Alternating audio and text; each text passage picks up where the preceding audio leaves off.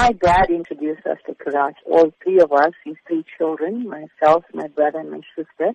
When I had Abigail, and when she was 3, we introduced her to karate. So we thought we'd keep her doing karate in the family as a sport. Karate has definitely helped her at school, because when she was in primary school, she was actually bullied by some boys, and she actually used karate in this instance to actually defend herself. And ever since, she hasn't been bullied at school, so it really helped her. And she's very shy. Karate has really helped her improve confidence level and boldness and her courage. So, of course, she's used her talent then to progress through to number 1 in her division in South Africa. How significant is that achievement itself? At the moment, it is the highest achievement in South African sport. Obviously, she is going to receive a Croatia colors representing South Africa for karate in this event. And well, there are a number of students that have been selected, and she is actually one of them.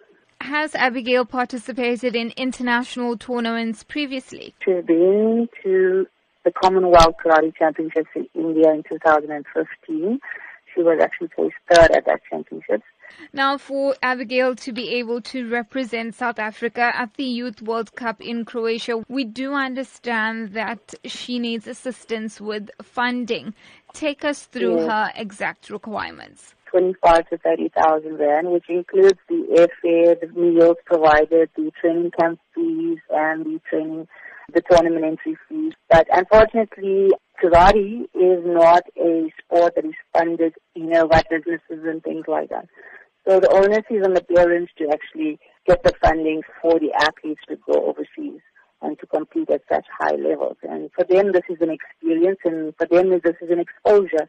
So every parent would like for their kids to actually, compete at an international level. We have actually got until the end of May to come up with the finances to send Abigail to Croatia.